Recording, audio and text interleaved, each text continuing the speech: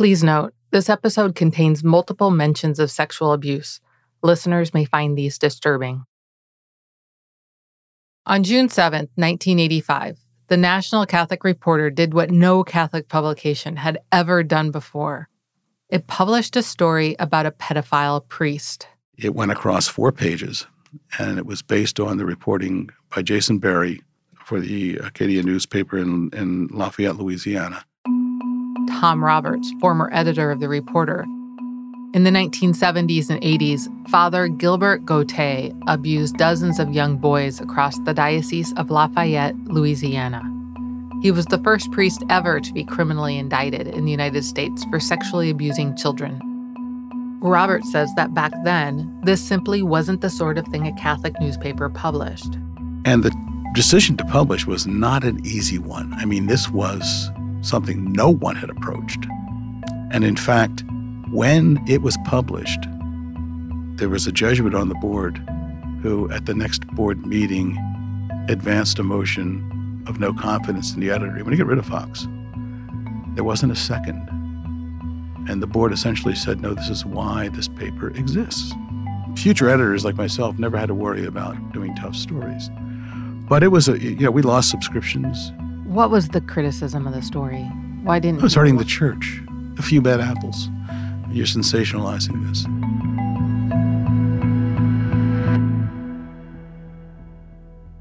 In the 1980s, clergy sex abuse wasn't considered a widespread problem. Even when guilt became clear and undeniable, as with Gauthier's case, many Catholics would have preferred to deal with it quietly. To call attention to cases of clergy sex abuse was seen by some as an attempt to undermine the church and the credibility of its teachings. This was definitely how many interpreted the Reporter's coverage. But the fact is, the Reporter was right. And the decision to tell the story of clergy sex abuse in 1985, and for the next 35 years, was the right call.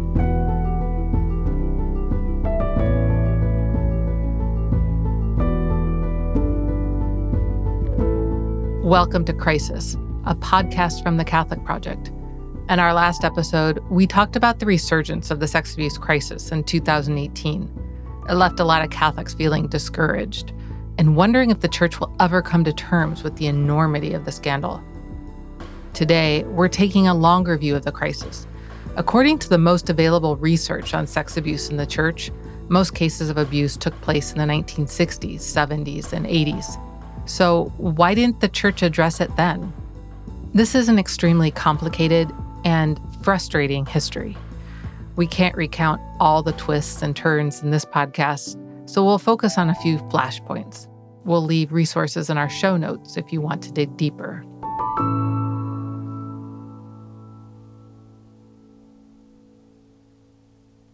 Bishops and other leaders in the American church have been aware of clerical sex abuse for at least 70 years. There were plenty of opportunities, missed opportunities, to prevent the massive wave of abuse. Perhaps the earliest warnings came in the 1940s from a priest in New Mexico. A priest named Gerald Fitzgerald, who was the founder of the Servants of the Paraclete. Again, Tom Roberts. He opened this place in New Mexico as a refuge and a treatment center for alcoholic priests, mostly. Soon after it was opened, he began receiving priests who were abusive, sexually abusive, especially with kids. But Father Fitzgerald wasn't running a treatment center for pedophiles. And very quickly, he began, we published a long story. I have copies of letters that he sent to bishops all over the country saying, don't send these men to me. And these men should be taken out of ministry. Contrary to some psychologists at the time who would say that these men could be rehabilitated and sent back to parishes, Father Fitzgerald told church authorities that it was urgent that abusive priests be removed from the priesthood. He wasn't delicate in his language either. In a 1957 letter to a bishop that he addresses as Most Dear Co-Founder, and that was the Bishop Byrne of Santa Fe, he wrote regarding those who abuse children, quote, "These men, Your Excellency, are devils and the wrath of God is upon them, and if I were a bishop, I would tremble when I failed to report them to Rome for involuntary laization."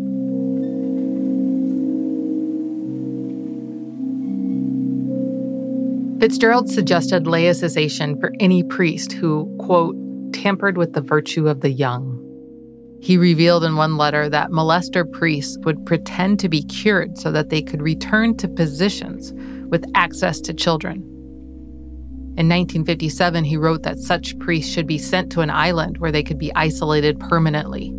Fitzgerald and the bishop went so far as to put down a $5,000 deposit on an island, but they never went through with the purchase. He continued later in the letter, "It is for this class of rattlesnake," and this is a quote, "I have always wished the island retreat, but even an island is too good for these vipers, of whom the gentle master said it were better that they had not been born."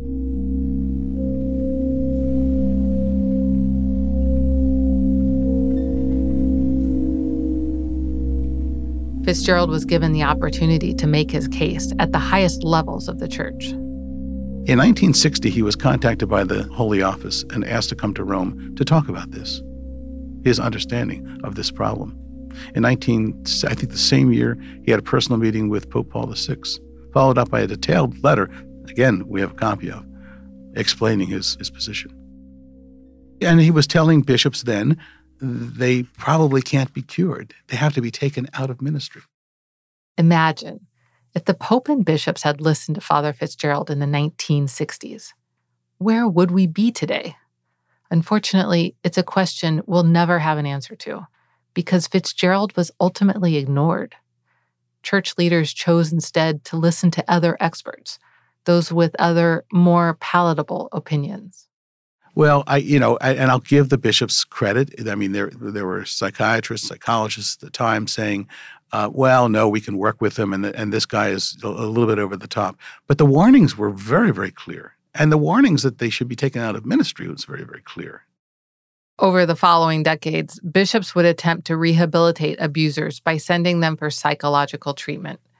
The world of psychology was divided on how to treat sexual abusers, and bishops, who were inclined to believe pedophilia was a treatable disorder, were known to select experts who agreed with them.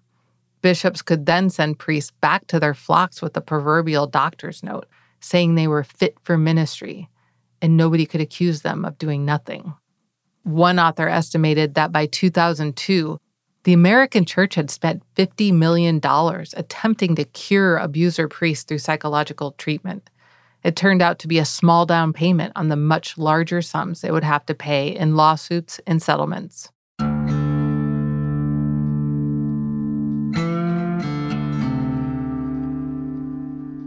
Like so many other places that experience sex abuse scandals in the church, Lafayette, Louisiana is a Catholic town.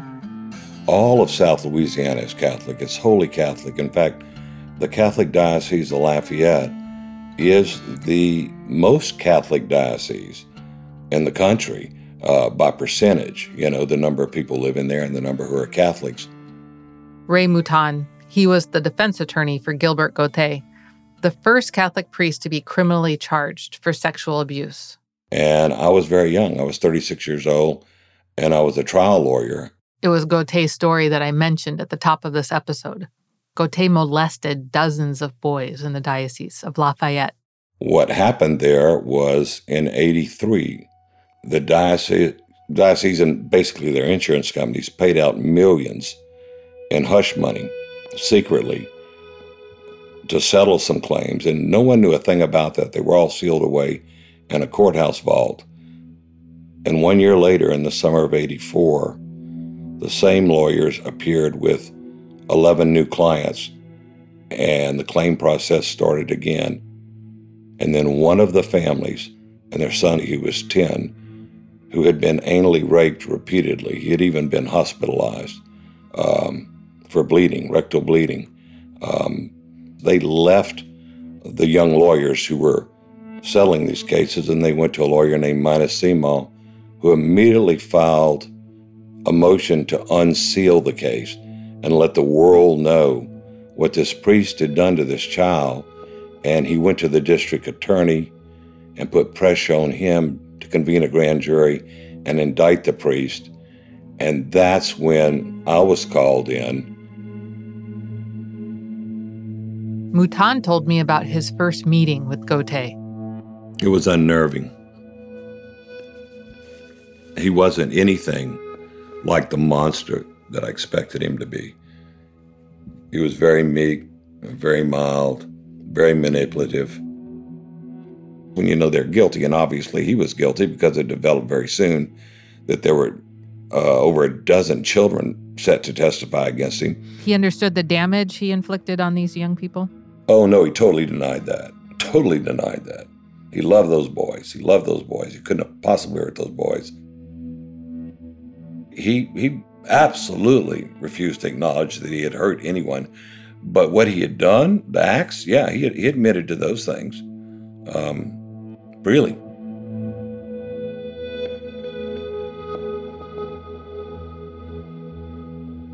Mouton told me that powerful and influential local Catholics, not only the local bishops, but also politicians, hoped that if Gautier would just plead guilty, the church could avoid further scrutiny.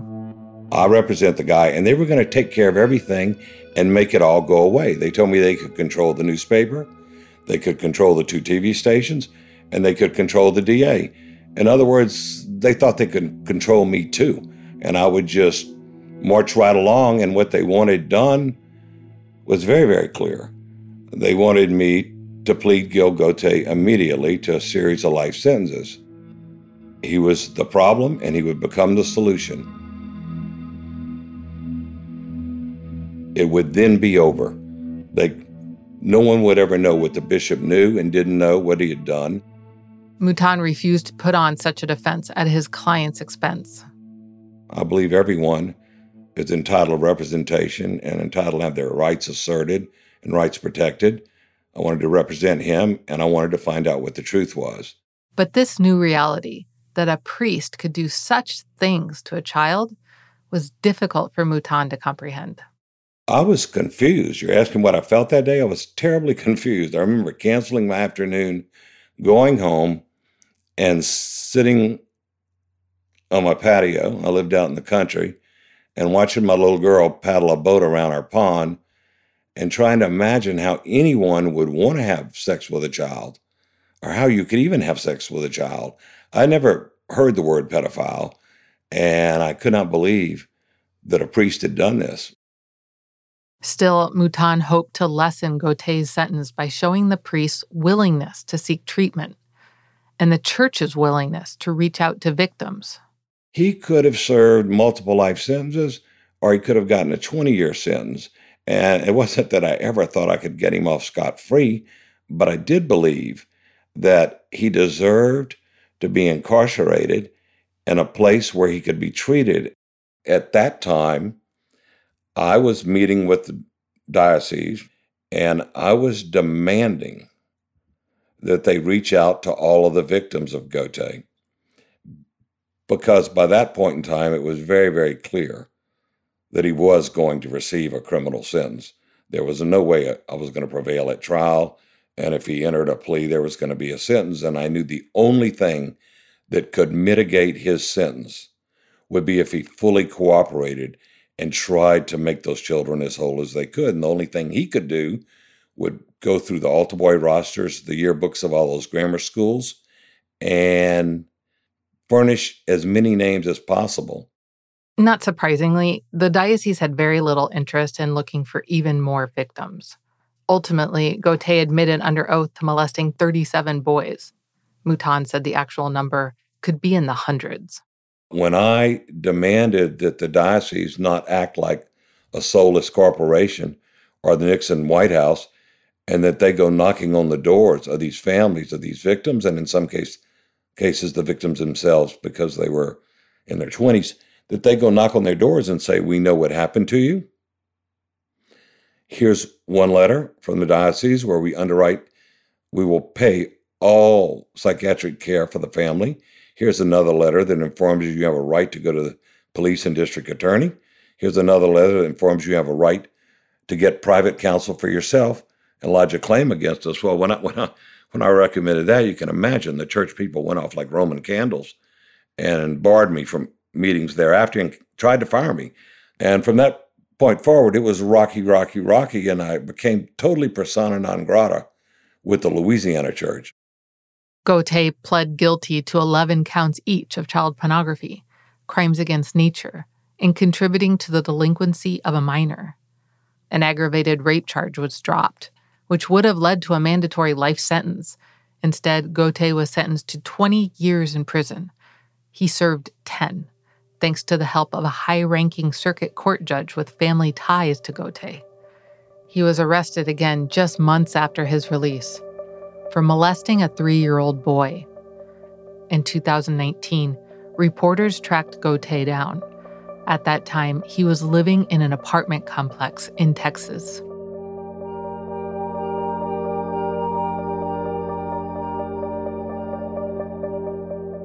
At first, Mouton thought that Father Gautier was an outlier. I absolutely believed at the core of my being at the outset that Gil Gautier was a single, sole, aberrant priest. I couldn't conceive that there could be another Catholic priest like this.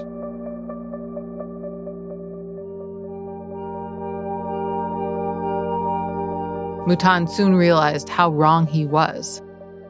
In 1985, Mouton met with Father Thomas Doyle, who was a canonist at the Vatican Embassy, and Father Michael Peterson, who was the founder of St. Luke's Institute, a rehabilitation center for priests, a lawyer, a canonist, and a psychiatrist, whose varied expertise put them in the perfect position to speak authoritatively on the problem of sex abuse in the church. The three men began gathering evidence around the country. And the evidence was just astounding. We were on the phone all day or in hotel rooms all week all over the country. We'd be in one city one day where we would meet with the bishop and the vicar general and the psychologist that they consulted with, and then I would interface with the lawyer. And then the next day we would go to a retreat house and talk to hundreds of priests, the whole diocese, and make a presentation to them about the canonical factors, the clinical factors, the legal factors, the criminal factors, the civil factors. And then we'd get on a plane and go somewhere else and do it all over again, over and over. And we became like brothers. And we really believed, incredibly naively, that not only were we going to save children from the church, we believed we were going to save the church from itself. We thought the hierarchy would really care if we could produce all of this evidence. Mouton, Doyle, and Peterson completed a 92-page memorandum to the bishops. It warned that sexual abuse in the church was a massive problem that would carry unprecedented consequences. A copy was sent to every bishop in the spring of 1985, but it did not become public for, I guess, another year or two. Reporter Jason Berry covered the abuse crisis in the 1980s, including extensive reporting on the Gautier case. If you look at it today, frankly, it's rather prescient. They say that if the church does not take on an aggressive posture and embrace reforms, that the number of the financial losses could well exceed $1 billion. That was written in 1985. I think the number today is closer to 3 or perhaps exceeding $3 billion. The authors warned that abuser priests could not be reformed. One section from the report reads, quote, "Those presumed to be guilty of sexual misconduct, especially if it involves child molestation, must never be transferred to another parish or post as the isolated remedy for the situation." I have a long section in the book I did in 1992, Lead Us Not Into Temptation, on how that report was written and the role that Bishop Quinn, for example, of Cleveland played, who read the document and encouraged those three men in the writing of it. Likewise, Bishop Levada of California, who later became Archbishop, and then Cardinal Levada, the head of the Congregation for the Doctrine of the Faith many years later. He too read it. So Bernard Law, as the Cardinal of Boston, was the man that these three guys had looked to. He even sent Tom Doyle $1,000 for the duplicating costs, for the Xeroxing, to get the documents sent to all the bishops. And then they all walked away from it. Nobody wanted to touch it. And we thought if we gave them all the evidence how bad it was, that they would act responsibly and morally and ethically and reach out to heal the victims and turn over the criminals to police authorities. And then Mouton told me the bishops turned on them. It got pretty brutal. They just said we were lying, that there absolutely was no present crisis, and whatever did exist couldn't possibly grow to scandalous proportions. But they said we were lying, that we were making up. They literally called me a legal extortionist. One of the Louisiana bishops wrote to the nuncio, the Pope's ambassador in a country, to discredit the authors of the report, saying that the three men simply wanted to make money off the situation. The bishop notably called the clergy abuse of children a pedophile annoyance. They said I was making this up to generate fees for my law practice, when the fact was, Coroner, the date on the letter where Bishop Quinn made that accusation against me is the date after my law office was closed. I wasn't looking for fees from anybody. I'd retired.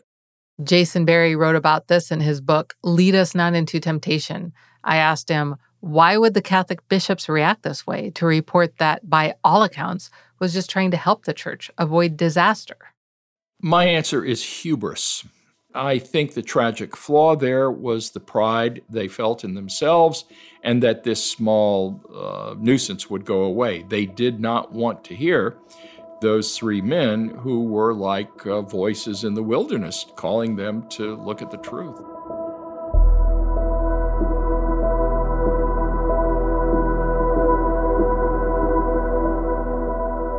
In 1992, another serial pedophile made national headlines.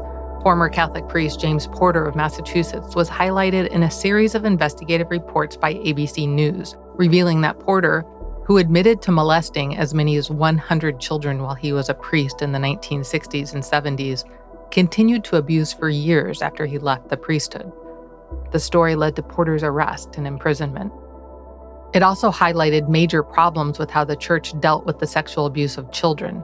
For 14 years, church leaders moved Porter back and forth between treatment centers and parishes. With each new assignment, Porter found new child victims among the unsuspecting laity. In summer 1992, the U.S. bishops acknowledged publicly they had a real problem.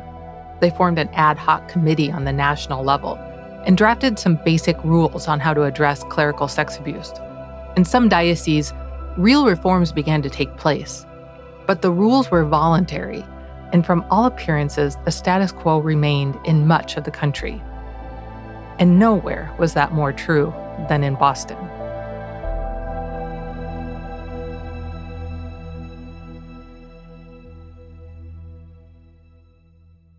The clergy sex abuse crisis in the Archdiocese of Boston began with Father John Geoghegan, another serial pedophile. I'm attorney Mitchell Garabedian. I represent victims of clergy sexual abuse and sexual abuse worldwide, and I've been doing so for decades. Mitchell Garabedian is the lawyer who represented Geoghegan's victims and still does to this day. Let me put it this way. I have a hearing next week with the Archdiocese of Boston, and one of my clients was a Geoghegan victim. I've represented 153 victims of Father John J. Geoghegan over the years. Yeah, 153. And you have to remember, pedophile priests do not abuse one child and leave it alone. They abuse as many children as they can get their hands on, and they only stop until they become infirm or sick or incarcerated. Oftentimes, a priest will be abusing children, multiple children, in the same room at the same time. Other priests abuse one child at a time and wait till the child ages out, then abuse another child. It's rampant, and many victims come to me. I asked him about his very first case against Geoghegan. Well, in 1994, a woman came to me, and I had represented her in general matters throughout the years, and she wanted me to speak to her 3 children who were all boys who were 8, 10, and 12 years old at that time. She wanted me to speak to them because it was a fatherless family. There was no man in the family. And the boys were acting out. Instead of just roughhousing, for instance, the oldest boy was becoming violent with his younger brothers. The middle boy was taking showers, 2-hour showers, instead of the usual time, 10-minute showers or 15-minute showers. And the youngest boy was washing his hands every day till they bled. Oh my gosh. And she came to me and she said, "Can you speak to my children? You've known them." And she was a very nice woman. She's tried to raise her children correctly. She really was a great mother. And I said, "Sure." And I spoke to them. And they came into my conference room individually, and I just spoke to them. I didn't quite understand why I was speaking to them, except to help her out and find out what the issue was. And as it turns out, she lived in a housing project in Waltham, Massachusetts, just outside of Boston. And she was Catholic and deeply religious, and she wanted a male figure in the family. So Father John J. Geoghegan, would visit the family daily, in the evenings, I should say, and he would participate in having dinner, putting the family children to sleep. And what I found out was, when he would put them to sleep, put them to bed, he would prey on them, P-R-E-Y. He would fondle them, he would touch them inappropriately sexually. And the boys' demeanors, their attitudes towards life, their personalities were changing. And that was just the tip of the iceberg.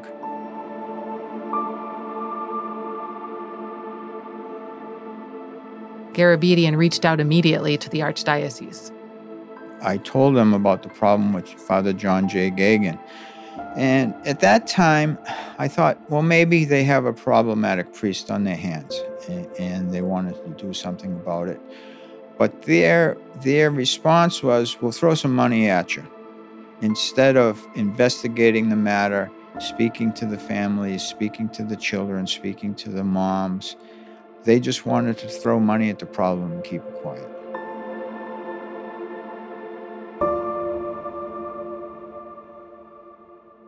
Garabedian filed the first civil lawsuit against Father Geoghegan on July 9th, 1996.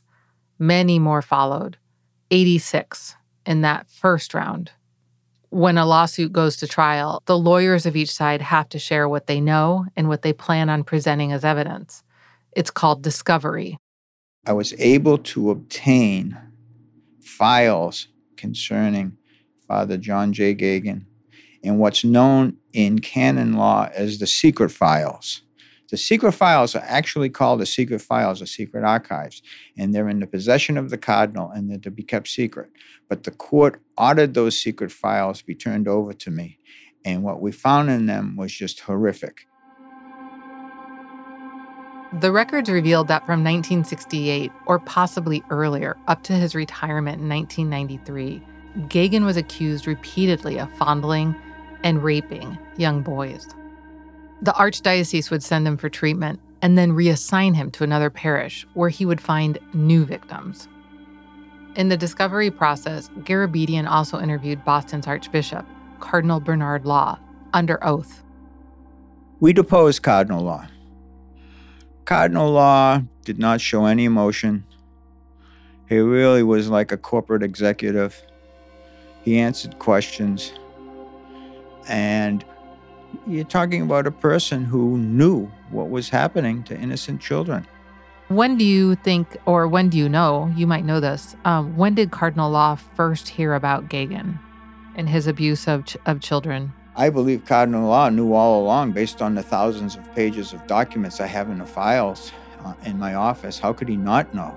Geoghegan started abusing in the 1960s. So when Cardinal Law came into position, they had to tell him that Geoghegan was a problem. He had to have seen documents. I literally have thousands of pages about Geoghegan in my office concerning the wholesale sexual abuse of children.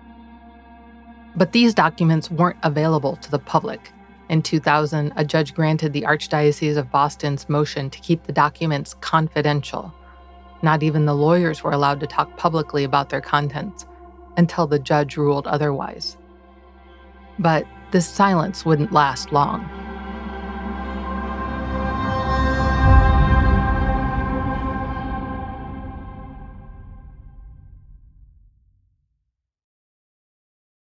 In summer 2001, Marty Barron arrived at the Boston Globe as its new editor. The day before he started, he read a column in the paper that argued Cardinal Law was complicit in the abuse committed by Geoghegan. Barron told the paper's investigative team, called Spotlight, to dig deeper.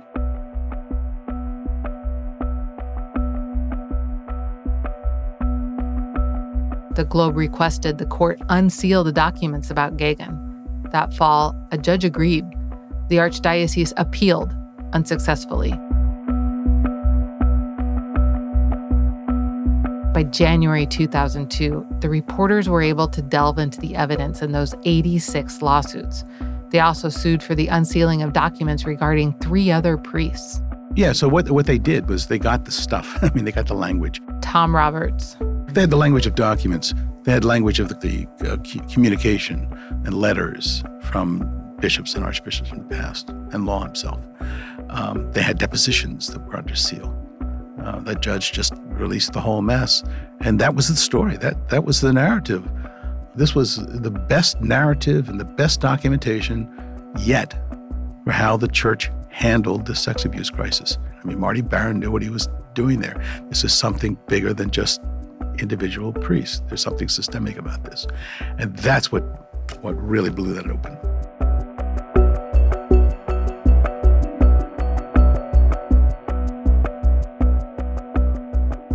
Cardinal Law held a press conference shortly after the Spotlight story broke in January 2002. At the outset, I apologize once again to all those who have been sexually abused as minors by priests. Today, that apology is made in a special way with heartfelt sorrow to those abused by John Geoghegan. Judgments were made regarding the assignment of John Geoghegan, which, in retrospect, were tragically incorrect. These judgments were, however, made in good faith and in reliance upon psychiatric assessments and medical opinions that such assignments were safe and reasonable.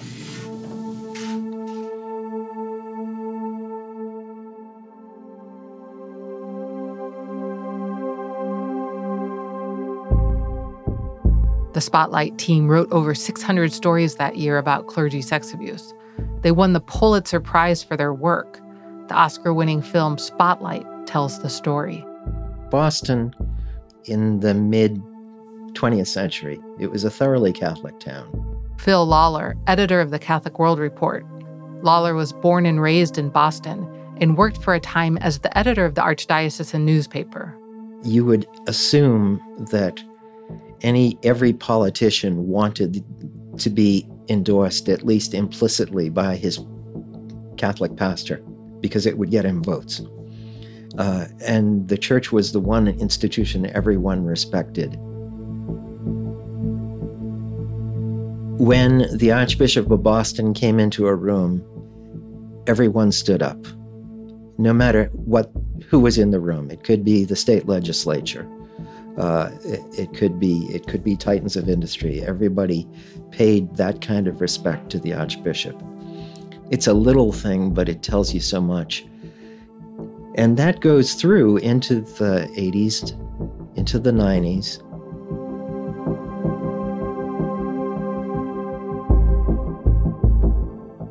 I reached out to Lawler after reading his book, The Faithful Departed: The Collapse of Boston's Catholic Culture. I wanted to know how a Catholic in Boston would have processed the Spotlight reports. At first, it was possible to believe, okay, this was a gross oversight. Cardinal Law was he was certainly not a hands-on administrator. Maybe he didn't know about this. But as more and more evidence emerged through the Globe investigation, even that sort of defense couldn't hold up. So it was devastating to the public confidence in the Archdiocese.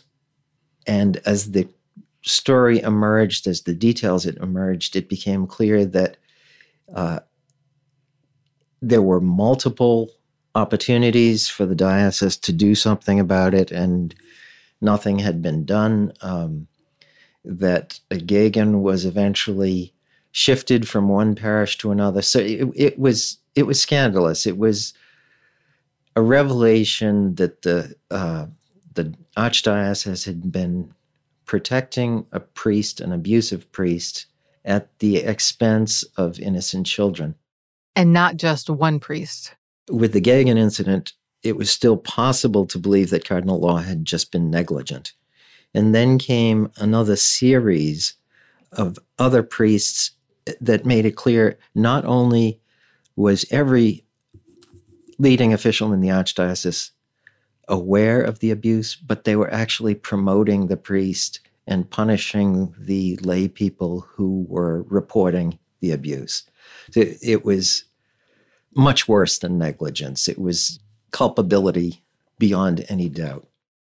Another infamous priest abuser in Boston was Paul Shanley. Shanley was a so-called street priest during the 1970s, working with runaway kids. Behind a veneer of concern for children rejected by their parents for homosexuality, he took advantage of them, raping and abusing more than a dozen known victims. The archdiocese made at least 6 secret settlements involving Shanley, reassigning him, even transferring him to a California diocese without disclosing anything about his past.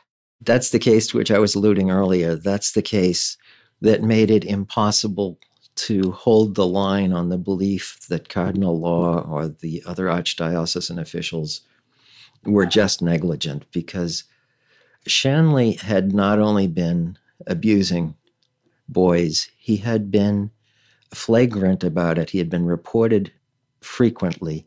Complaints had been made to Cardinal Law directly, as well as to other officials of the archdiocese. The people who made the complaints were dismissed.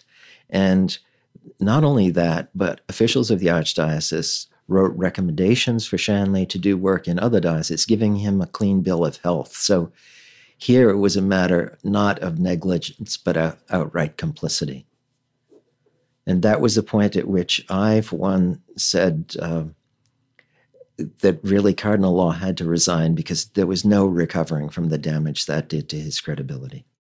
Law was forced to resign in disgrace in December 2002. It used to be that a priest walking around in a Roman collar in the streets of Boston would get smiles and High Father and tipping your hat if you had a hat. And then in around 2002, priests were telling me they didn't want to wear their collars because people would insult them, spit at them. They were objects of ridicule and contempt. It was a tumultuous change for the role of the church in that society. And then a pattern began to emerge. A lot of other newspapers tried to do what the Globe had done, and they dug into what was happening in other dioceses, and they found the same pattern of behavior again and again, with priests who had been accused. The accusers had been effectively silenced. The priest had been moved to another parish where they started abusing again. There were lawsuits that were settled, all with restrictions that the plaintiffs couldn't disclose what was happening, what had happened. And so it ripped around the country in what Father Richard John Newhouse called the Long Lent of 2002. Facing the media spotlight, the prospect of financial liability, and perhaps also the sheer magnitude of the horror they had permitted, the American bishops met again to address the crisis. The penance that is necessary here is not the obligation of the church at large in the United States, but the responsibility of the bishops ourselves. Archbishop Wilton Gregory is the Archbishop of Washington, D.C. In early 2002, he was the Bishop of Belleville, Illinois, and the newly minted president of the United States Conference of Catholic Bishops. He spoke at a meeting of the bishops in Dallas in June 2002. The main agenda item was the sex abuse crisis. The bishops gathered to vote on new national policies, the Charter for the Protection of Children and Young People, often called the Dallas Charter. Gregory's speech was a public confession. It is we who need to confess, and so we do. We are the ones, whether through ignorance or lack of vigilance, or God forbid, with knowledge, who allowed priest abusers to remain in ministry and reassigned them to communities where they continued to abuse. We are the ones who chose not to report the criminal actions of priests to the authorities because the law did not require this. We are the ones who worried more about the possibility of scandal than bringing about the kind of openness that helps prevent abuse.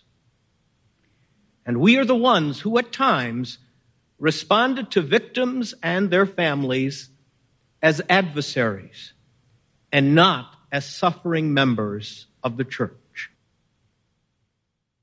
During this time, Bishop Gregory would travel to Rome to see Pope John Paul II. His task was urgent: convince Rome of the severity of the crisis unfolding in the United States. He made his case directly to the Pope, who summoned every American cardinal to the Vatican, including Cardinal Theodore McCarrick. I spoke with Archbishop Gregory about these trips. During the time that I was president, those 3 years, I made 13 trips to the Holy See. Some of the trips were trying to convince different members of the Curia of the necessity of the actions, and mine was not the only voice. There were designated groups of bishops and some of the cardinals who carried serious weight and played important and significant roles in convincing the Holy See that this was something that was needed. Now, some of the difficulties that we faced was not everyone in the Holy See was convinced that this was a universal problem.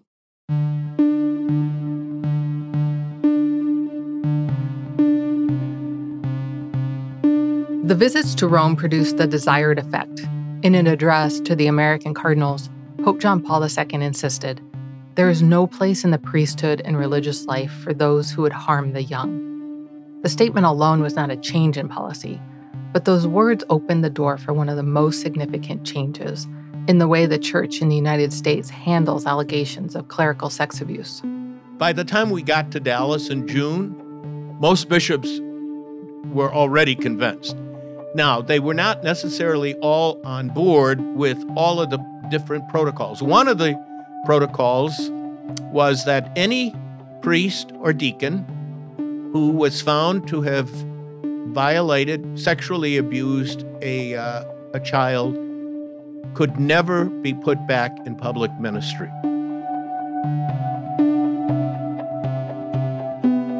In other words, zero tolerance. This was the most significant reform to come out of the meeting in Dallas. For some, it was hard to accept. We had to convince the Holy See that removing a man because of an event that had occurred several, maybe many decades ago, was the only way to assure people that the priest who walked into the sanctuary on Sunday didn't have that as part of his history, and that they could trust that every priest who would be celebrating or serving them or celebrating the sacraments with them was not someone who had harmed a child in the past. And so it meant that too many bishops, had to go back to their dioceses and remove priests, some of whom had served without an additional incident for many years, but because of the charter, they could no longer be in public ministry. That was a bitter pill for some bishops to swallow. The Dallas Charter represented substantial progress, especially because of the promise of zero tolerance. There were other key reforms as well, including mandatory reporting of abuse allegations to civil authorities, very limited use of non-disclosure agreements, the creation of lay review boards to advise bishops on abuse allegations, and published yearly audits of each diocese to ensure compliance.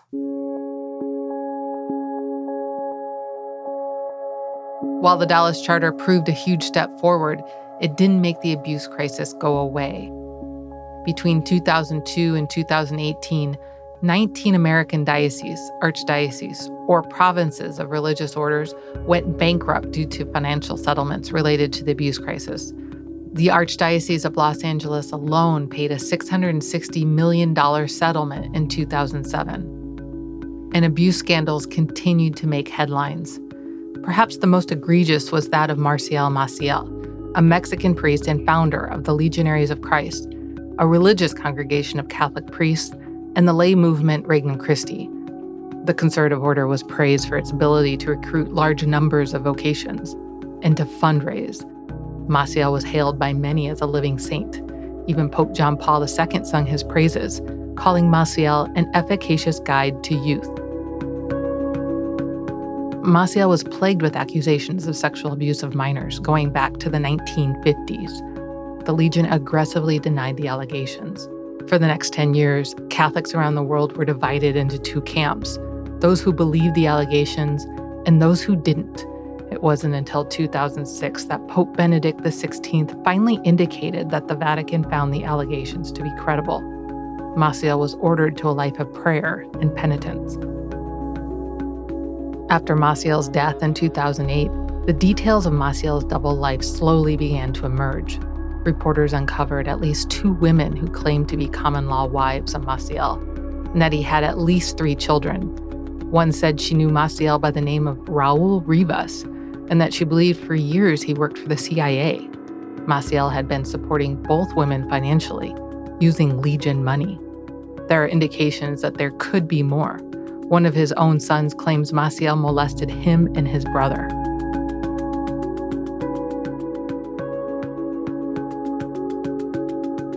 In 2019, 11 years after Maciel's death, the Legionaries of Christ acknowledged 60 known sexual abuse victims of Father Maciel, and that many of his victims became abusers themselves. They revealed a total of 175 victims of sexual abuse by legionary priests.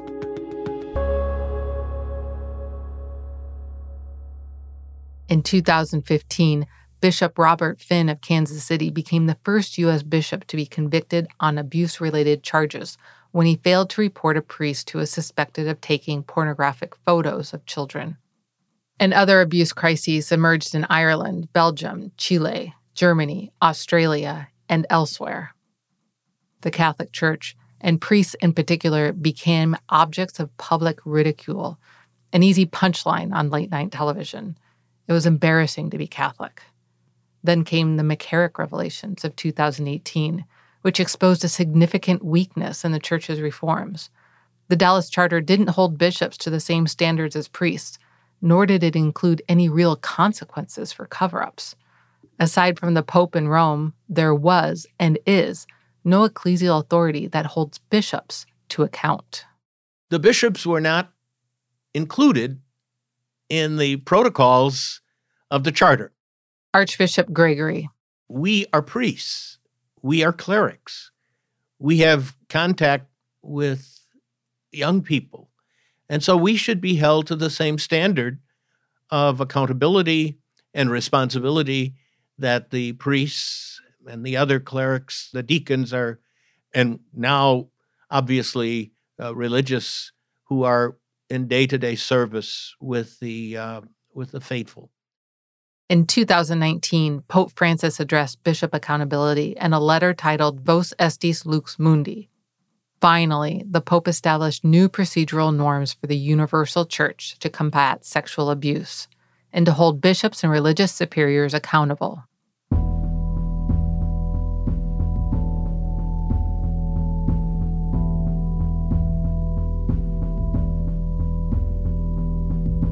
In the nearly 2 decades since the Dallas Charter, the Church has been trying to find better ways for dealing with and preventing abuse. In the wake of adopting the Dallas Charter, the U.S. bishops commissioned a report from experts at the John Jay College of Criminal Justice. The John Jay Report, as it has come to be known, examined the nature and scope of Catholic clerical abuse in the United States. It was published in 2004. If the first John Jay Report intended to catalog what had happened, A second report, published in 2011, sought to answer a much more difficult question. Why? What caused the clerical abuse crisis of the Catholic Church in the United States? It's a question we'll be asking in our next episode of Crisis.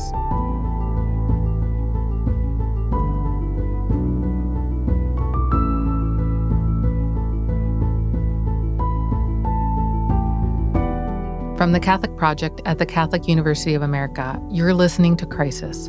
Our podcast team includes myself, Karna Lozoya, executive producer Stephen White, producer Jeff Gosser, communications manager Sarah Perla, and writer David Ferdoso. Sound designed by Paul Vikas, music courtesy of Jay Tibbetts and APM Music. Our theme song was composed by Gautam Srikishan. Marketing and distribution provided by Jeff Umbro of The Podglomerate. Cover art by Tom Grillo. Archival audio provided by C-SPAN and EWTN. And a very special thank you to all of our guests. For an episode guide or for more information about the Catholic Project, go to thecatholicproject.org. If you've been sexually assaulted, you can receive confidential support 24/7 through the National Sexual Assault Hotline at 1-800-656-HOPE. That's 1-800-656-4673. If the abuse is related to the Catholic Church, you can also contact your diocese victim assistance coordinator. Contact information for each diocese is available at usccb.org/VAC.